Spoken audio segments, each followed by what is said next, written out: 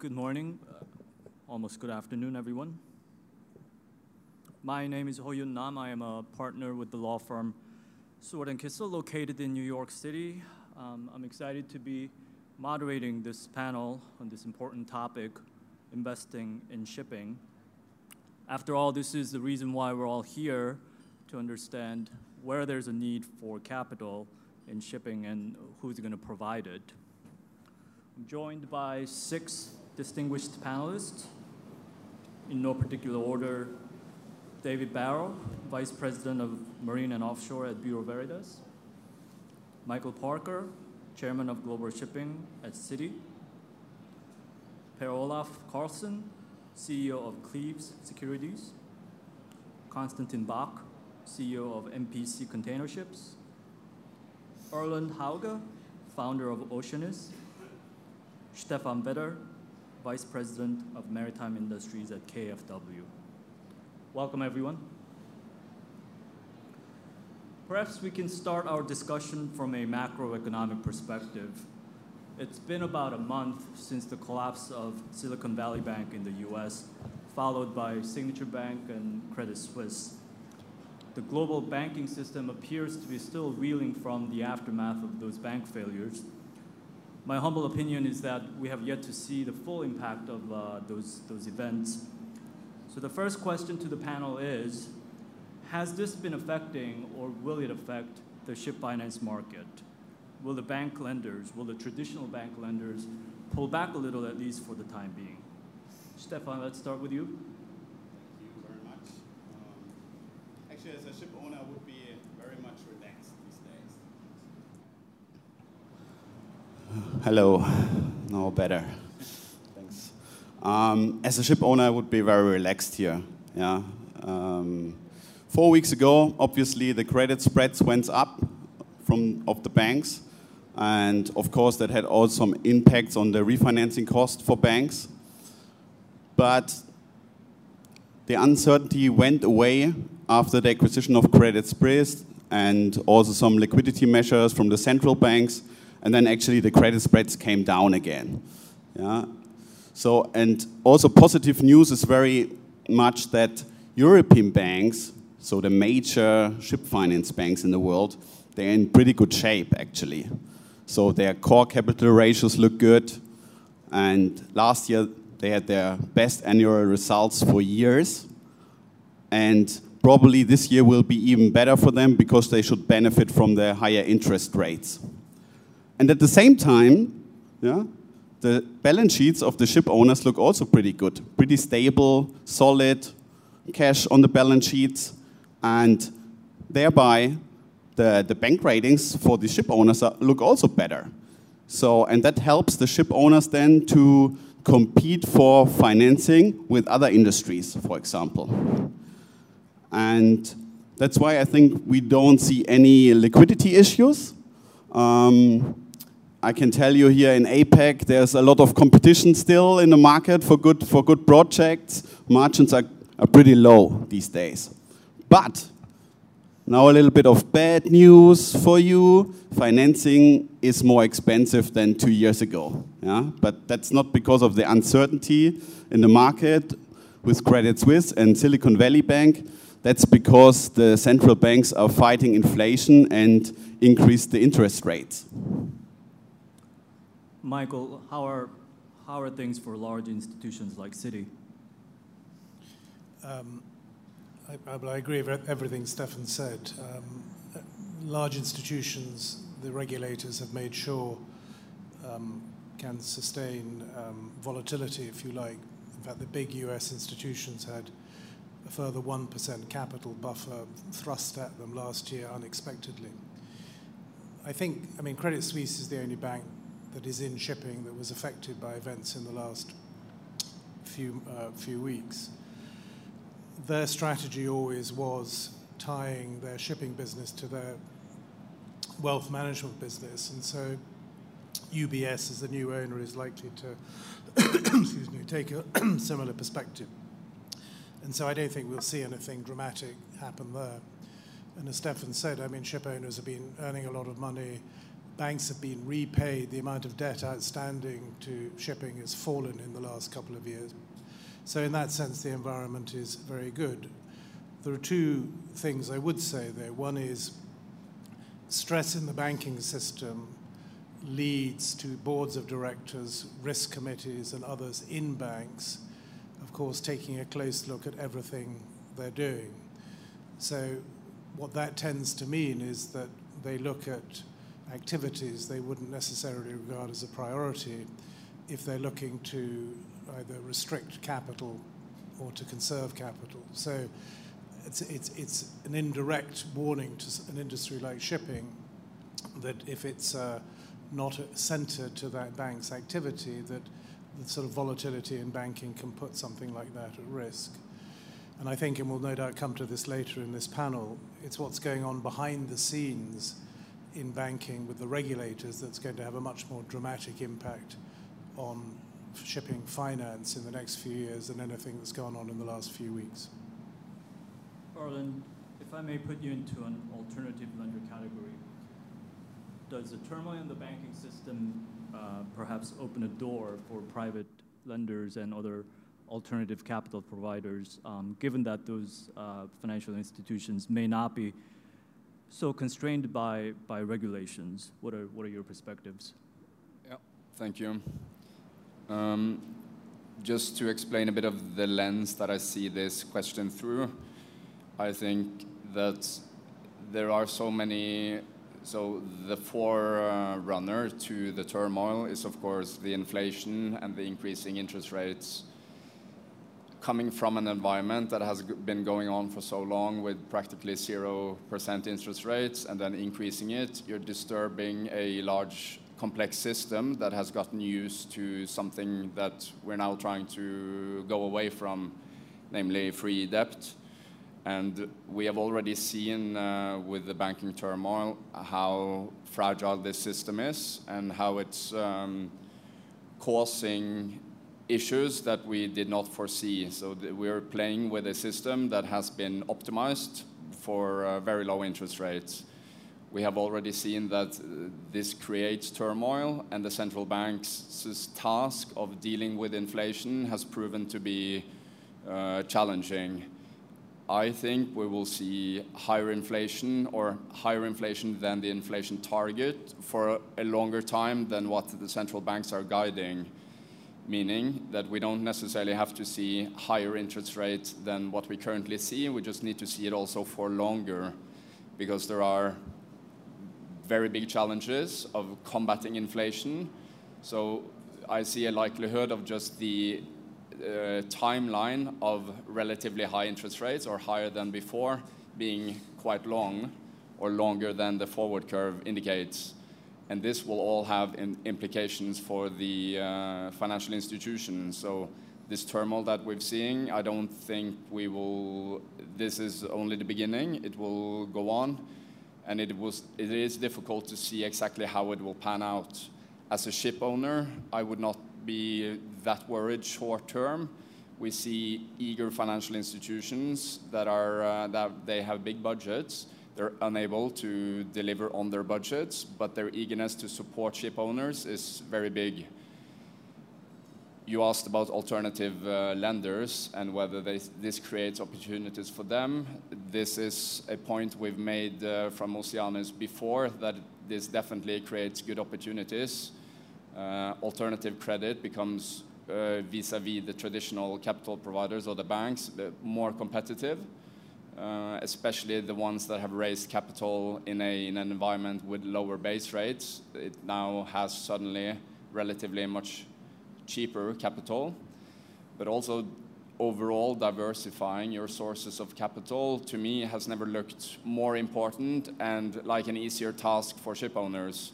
You have very eager lenders to work with, but you have a very uncertain future for quite a few financial institutions.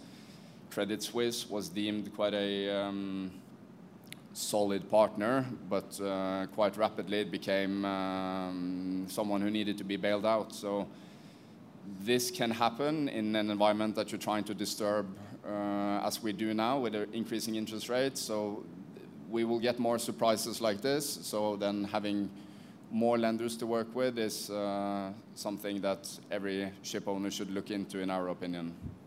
Konstantin, do you, as an owner, worry about the turmoil in the banking system? Should ship owners be worried about their liquidity positions? I don't think so, and I can just echo what some of the fellow panelists here said. I think in general, there's capital available. It's a question of cost and of balance sheet strength, and I think that is very important. So there has been the ecosystem, I would say, of funding over the last 10, 15 years has evolved quite a bit. Post-Lehman, obviously we saw inflation. I mean, there have been so many events that have created an ecosystem that is less dependent or less focused or centered around the traditional shipping banks. And therefore, I think capital is available. The question is at what cost? And obviously, the stronger your balance sheet, the better it is. I think going forward, obtaining project financing, i.e. non-corporate recourse financing, will be more challenging. There will be funding available. It's a matter of what kind of risk you want to take and whether you want to, run a high risk on an acquisition with high leverage on a project finance, because then the cost will go up. But I think in general, funding is available, and for owners, it's probably actually good that that the market is a bit more selective in choosing owners to finance, because we're not just in a cyclical shipping industry, which has been there for the last 10, 20, 30, 40, 50 years, but we're also in a certain part of the technology cycle. So people have to answer a lot of questions around the right decision on future propulsion. So to place your bets and to take decisions, if it's not supported by very cheap debt, I think that's actually favorable for the industry in total. Let's talk about interest rate for a bit. There's a big debate in the US right now whether the Fed's going to raise rates again next month or whether we're done, at least for now. Has the high interest rate affected the availability of capital in shipping at all? Or will it affect if the rates remain high? Per-Olaf, on investment bankers' perspective, does high interest rate affect your ability to arrange deals? I think it's obvious in general that the higher the cost of money, the more challenging it will be to execute transactions. However, if you look at the cost of bank funding over the last 20 years, it has fluctuated between 6 and 8%, irrespective of the times. Because if we go back before the low LIBOR, the LIBORs were running at 5%. And the margins were anything from 50 bips for a solid company to 200, 250 bips for project finance. So in essence, the cost of funding has sort of fluctuated, I would say in general, between 6 and 8%, which is where we are also today on the bank financing. I think more challenging is the fact that the availability of bank finance is less than what we saw 10 years ago. As a consequence of the shipping collapse we saw after 2010, several banks have pulled out of the market. Bank of Scotland, RBS, Norwegian banks have scaled down. German banks have, several of them have disappeared. So it's more availability to get finance. And what we're seeing is that whereas you could get maybe 70-80% bank debt, mortgage debt in the past, we're now talking 50-60%. And that has to be replaced by something else, i.e. alternative finance. And that's where, Oceanis comes in. We comes in various ways. We actually took the initiative to establish a new ship mortgage bank in Norway back in 2012 and was part of the founding father groups of Maritime and Merchant Bank, just because of this, for this reason. These days we find it harder to do project finance right now because it is turbulent times, people are also, some people are uncertain about the directions. What we have been doing lately is we have set up fund structures in the different concept, more of hedge fund strategies instead of the typical KS fund structures that we had. So now we have set up a hedge fund in Ireland. There's a little fact sheet outside for those who have an interest. I would, that's my promotion today, which is based totally on our research, which is among the best in the world at the moment. That's not us saying, that's Bloomberg ranking us. And we are trying now to focus investor capital towards shipping fund, which has a much higher level of investor flexibility than the traditional direct finance. So, and we alter between going into tankers, LPG vessels, LNG tankers, bulk carriers at any given point in time, although we do have risk management policies that limits us from going in one sector. If we'd only invested in tankers last summer, we would have had a tremendous return. We have still had, by end of February, a 40% return in the first 8 months of the fund, which gives us a CAGR of 60% or something. If it continues, although we've had a slight setback in March and April following the bank turmoil and following the OPEC reduction in the oil, so in the production. So the point is, it's a more complicated picture than just the interest rate. If you add on to the interest element all the things we've heard today, which fuel are we going to run on? What are the main engines going to be like? Do I invest in a vessel where I need to change the main engine at some point in time? You know, what are we going to do? There's a lot of new challenges that comes into the whole picture. That's why we're saying, you know, like John Maynard Keynes said, look at the short term. In the long term, we'll all be dead. Invest in basically in listed shares that are in existence where you can go in and out and live with the terms of today. It's great. All the technological developments we see are necessary. I agree with one of the people earlier today who said that we have a great faith in the human race's ability to reinvent and invent. I think we need something really radical to happen on the technological side compared to these marginal changes where we're adjusting things here and there and everywhere. It's got to be something very different in the future. Somebody has to come up with a different solution on the carbon emission side. Hydrogen could be a great fuel, but not at the moment. The energy efficiency is 1 to 4, so you're spending, if you want to have clean hydrogen, you're spending 4 units or energy equivalents for 1 energy unit of hydrogen. So why use hydropower in Norway to produce hydrogen when you're using 4 times as much as what you're delivering? So hydrogen is a fantasy at the moment. It's a bit of a phantom phenomenon. Unless you can use energy that cannot be applied elsewhere. So as I said, I'll make that short or stop now, but it's more than the interest rate here, which makes it difficult to find money. There's much more money still available for things that are listed, and that I think we're going to see an uptick in that over the next couple of years. Anyway, leave it at that. Thank you. Yeah. Let's zoom in a bit to the core of our topic and talk about what assets are being financed in the current market. David, I know you come from a slightly different background. Tell us a little bit about what you're focused on and where you're seeing activities. Yeah, sure, thanks. Good morning, everyone. So I think our industry is full of challenges. The challenges we have today on geopolitics, high inflation and high interest rates makes it even more challenging for us but we have to keep on with our drive through to decarbonisation.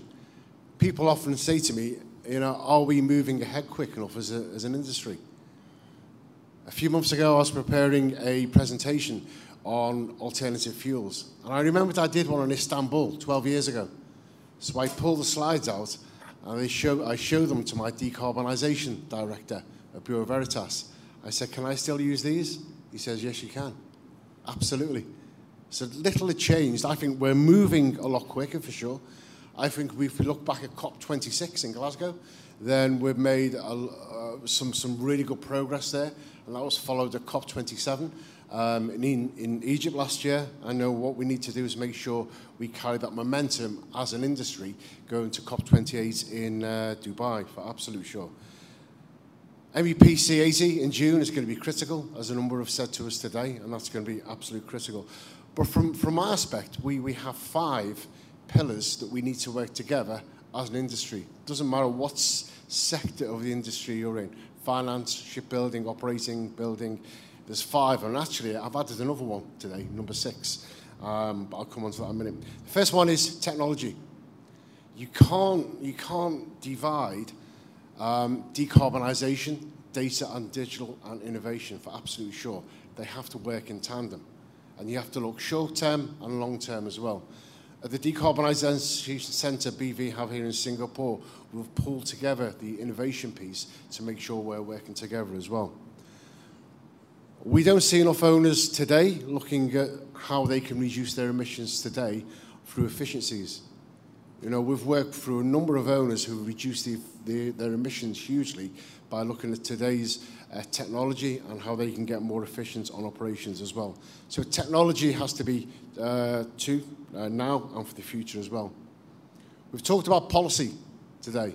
I think we're all in agreement the IMO have to move faster, for absolute sure. There's no question on that, they have to move faster. But if we had other regulators, like the MPA, for example, who had that forward-looking vision, then we'll be in a much better place globally. And I applaud the MPA for the approach they take. We've been talking about finance on this panel and before as well. You know, more challenges, higher interest rates, inflation, that should not stop us on the drive towards the 2050 targets. If it does, we'll just stop, that's for sure. The other one is the social aspects. We have more stakeholders to deal with as we bring new fuels in as well. You know, we look at ammonia. We know what the risks are for ammonia as well. I now start to see the question of nuclear being discussed. I know there's, we're involved in a pilot project off in Indonesia for a floating installation using nuclear as fuel. Once we start talking about nuclear, we have a whole new array of stakeholders that we will need to address as well. And of course, collaboration. Those who have heard me speak before, it's my favourite word, but I think it's most essential. Collaboration, collaboration, and collaboration. It's really important. No one organisation can do it by themselves. And it's collaboration from all aspects, from the finance side, you know, right across to designers, classification societies, all working together in collaboration. And the final one, which I added today to my 5 pillars, the 6th pillar, is people. I think Mark O'Neill talked about it and summed it up this morning. How do we attract talent to our industry? You know, youngsters have often seen our industry as a dirty industry that is not appealing to them. Now we have our opportunity, you know, driving forward towards decarbonisation. This is our opportunity to attract young people. I think as an industry, we've failed in making it an attractive career. I went away to sea. I'm a master mariner, and my father was mortified. He was an engineer when I left the sea, when I got my master's ticket. And we don't promote that enough. We don't promote that when you become a master or a chief engineer, you haven't reached your pinnacle. There's so much more you can carry on in that industry. And we need to attract youngsters to our industry and retain them as well.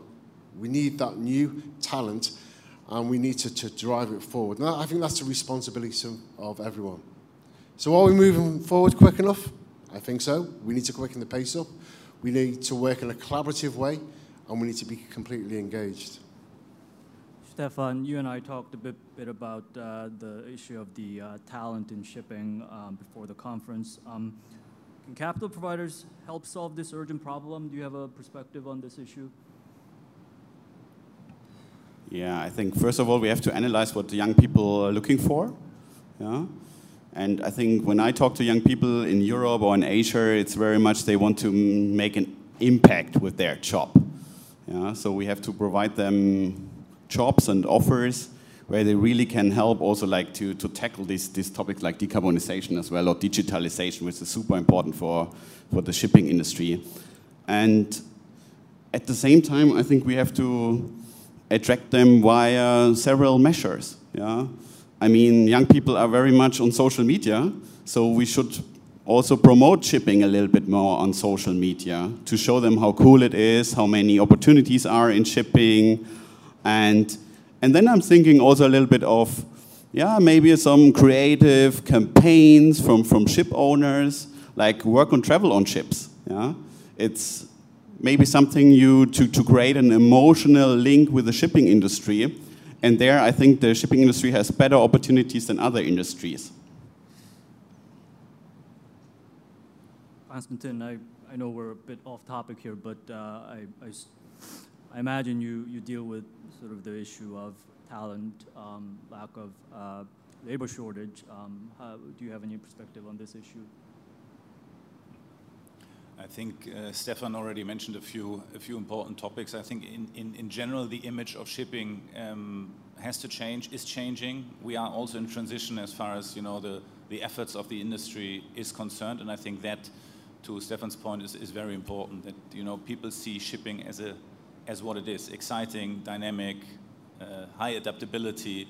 And it's still being seen as a bit of an old-fashioned industry, but it is not. I think for us, and that's maybe very specifically, I mean, we have hired all kinds of different people over the years. I mean, from a chemist over data scientists. So you have to basically attain completely different talent, and I think you can only do that if you change yourself. And we, for example, we invested in a synthetic fuel startup. We are engaged in the Mercer McKinney Center of Zero Carbon Shipping, where we have seconded people. I think you need to also spread out, make contact with other people, and also show that you are not just an old-fashioned shipping company, but you really behave differently, act differently, interact with different people, and promote shipping as an industry. And also attract more women in shipping, I would say. That's also important. And Singapore is really a role model with a lot of smart, strong women, and I think it's one of the, advantages of Singapore as a maritime hub, and that's why Singapore is also successful. Yeah, I'd absolutely agree on that. If we spend a lot of time going right down to the grassroots stage, going around to the schools in Singapore, telling the youngsters about shipping. If I recollect when I lived in Greece for 4 years, and when we moved there, my daughter was 14, right? And when she was in school in the UK, and her friends used to say, "What does your father do?" "Oh, he's in shipping." "Well, what's that?" Right? Of course, when we went to Greece, everyone knew about it. And again, in Greece, it was going down to the grassroots, to the very, very young people at school. And I think that's what we need to do. We need to engage them at those early stages to get them interested and to show how exciting the industry is. Thank you. Getting back to sort of the original question of where the next investment opportunities will come from, coming to you, Michael, where are you seeing activities? Where are you seeing new opportunities? Well, I think the biggest opportunities are really in retrofitting. I think Stamatis was very honest up here on a previous panel. If you're a dry bulk owner, it's difficult to know what to do at the moment. If you're in the container space, you are being pushed by the cargo owners. We didn't hear as much about cargo owners this morning as I expected. The cargo owners are driving, in the container sector, are going to drive the pace of this, because the end consumer is dictating really what they want as consumers. So what's happening, and this is what is going to impact finance, is the regulators, and this isn't just the regulated sector. So to my fellow panelists in the unregulated sector, this is coming to you at some point soon too, which is everything we do is going to be measured by regulators in terms of environmental impact. So for regulated banks, the ECB, the Federal Reserve, PRA, have all put in climate risk and the impact of climate risk on banks very high on their list, and they're asking the sort of questions that have never really been asked before, frankly. It's like another wave of compliance after the financial crisis, but this isn't a one-off. This is going to be permanent to what are you doing, not, broadly across the ESG. So what that will mean is that we will all be measured by emissions and scope 3, depending upon what you do. And so that will mean that the best thing to invest in will be those things that really move technology forward. But we know that the chances of getting there quickly, of course, are low in terms of zero emission fuels. We know that's going to take time. So therefore, everything you can do around reducing emissions through retrofitting, and we heard that from one of the previous panels, that I think is where the money will go. The other thing is the age of ships does not matter. Now, ratings will matter. At a panel in New York, someone from Vessels Value showed already what they're looking at, the impact of CII before ratings are actually published on the value of ships. So that will be impacted not because of the age, but because of the retrofitting that takes place, and that will attract the cargo. If the cargo is on the ship, you'll get finance. This means that second-hand vessel financing becomes difficult unless you're financing retrofitting. One of the big issues around new buildings, and I think the Ukraine situation has helped in terms of LNG, obviously. One of the big issues is you don't want to finance a single fuel new building, because then it's more likely to become a stranded asset. So if it's dual fueled, including LNG, from a financing perspective, I think that's a good thing to do. There's plenty of competition between banks, even in a shrinking bank market. But in a way, what's good is that the quality of risk in shipping is good at the moment, which means that we're not attracting the attention of central banks or regulators as we used to. And we're therefore ready, if you like, with capital to deploy it to the new technologies, in which I include retrofitting. And the significant reductions in emissions available to the existing fleet from these technologies means ship owners will have no choice. And that includes wind, where wind is a suitable technology, because everything is going to be measured in emissions, and very, very soon, whether it is, I'll do my advertising here, the Poseidon Principles, whether you're a member of that or not, simply because it's the cargo. The cargo owner is going to be measured. And so anything is financeable that is going in that direction. If it's not going in that direction, it becomes difficult to finance. And a lot of owners recognize this, and they're able to not refinance because they've made a lot of money in the last 2 or 3 years. And so that's providing them with capital to do things. What's amazing to me, and I remember being in this room, I can't remember if it's 4 or 5 years ago, I've listened to things this morning that no one was really talking about 5 years ago. And that's a sign of the progress we've made, and I think partly accelerated by COVID.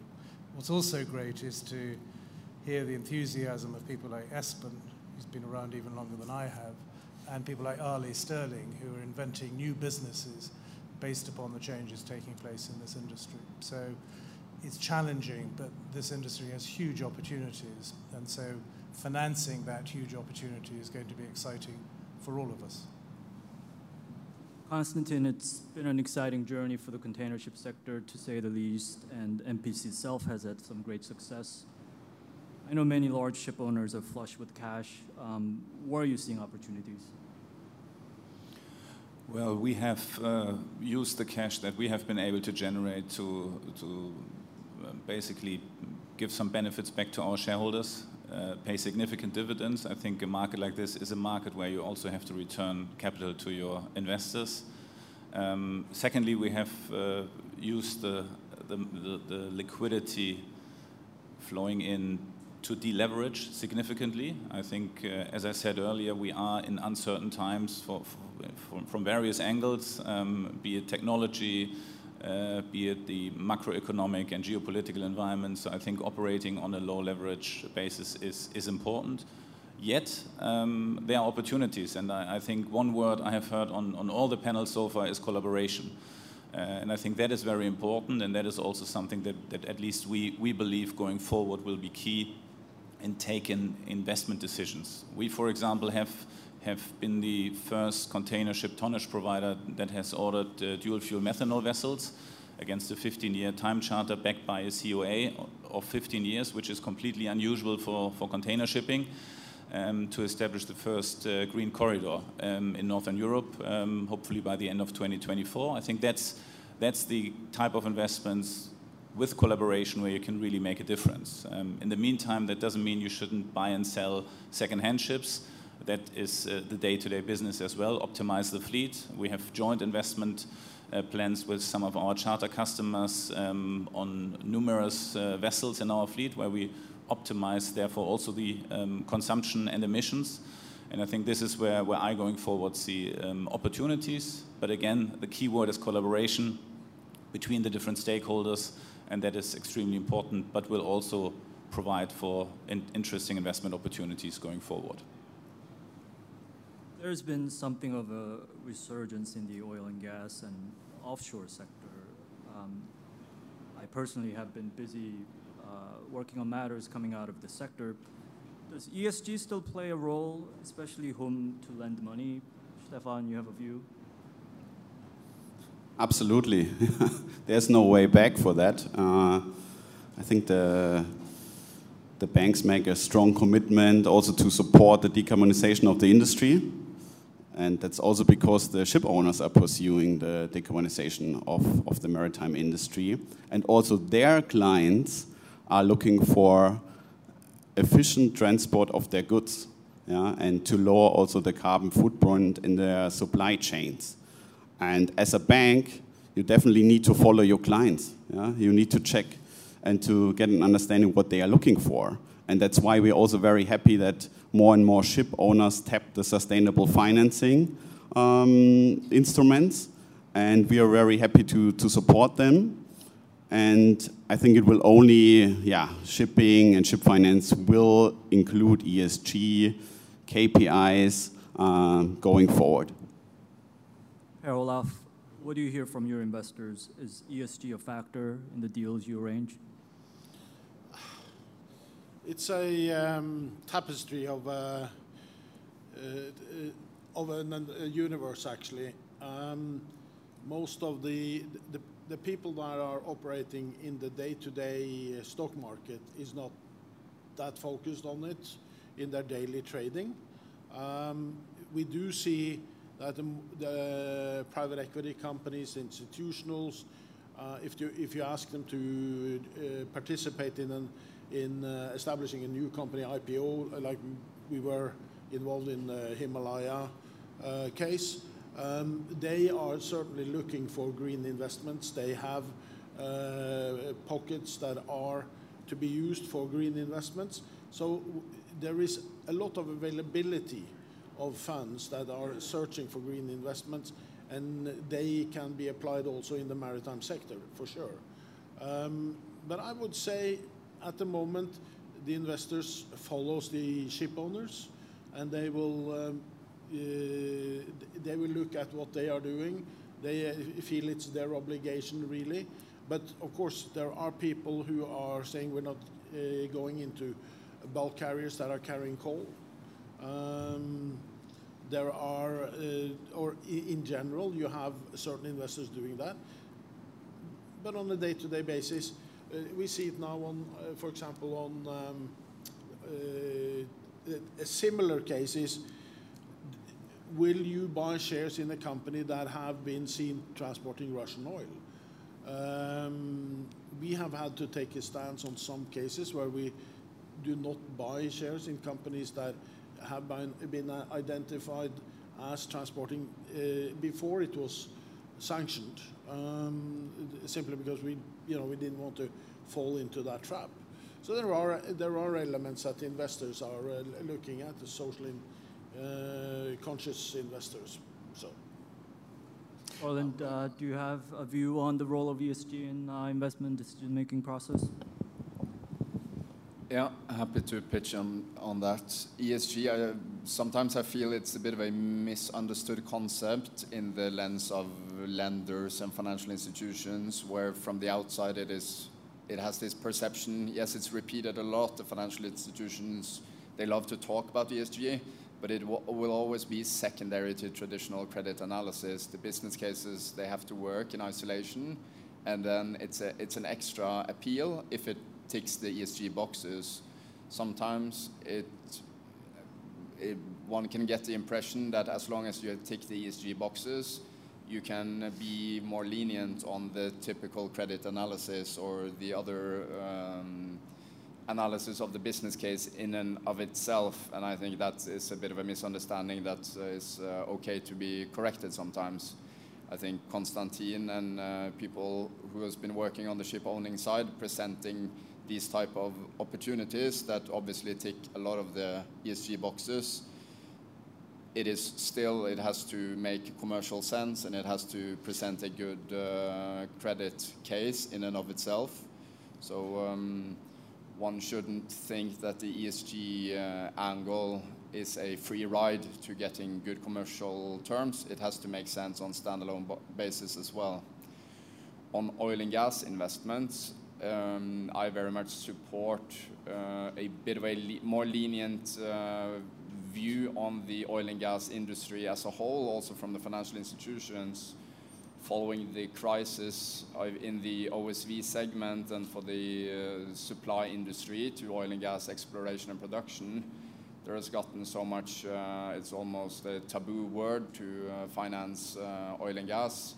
And we see now that the most dynamic financial institutions, they are again looking into this and thinking about supporting further investments in this industry. And I don't think any of us is benefiting from a world where we don't invest in oil and gas. So this cyclical underinvestment in oil and gas is extremely harmful to the world overall, I believe. It is a very strong inflation driver, and we are dependent on oil and gas in many decades to come. We should, from an overall ESG perspective, we should be very impatient with action, but we should be very patient with results. We shouldn't think that we can grow independent from oil and gas coming any decade soon. So to politically drive an underinvestment in oil and gas will only lead to more volatility and highly misallocations of capital, which I don't think anyone benefits from. This will completely remove the political sentiment because it will reduce living standards, and you will lose really the traction of pulling through with the agenda that we want to accomplish. So we see now some financial institutions coming back into the OSV game. We believe this is a new upturn for the OSV segment, and we would then encourage also other financial institutions to not sabotage or not think that it is detrimental to the overall ESG agenda to also cooperate with oil and gas industry. Believe it or not, our time is coming to an end. I think that's about it. I thank you to the panel and thank you to the audience. Enjoy the rest of the conference.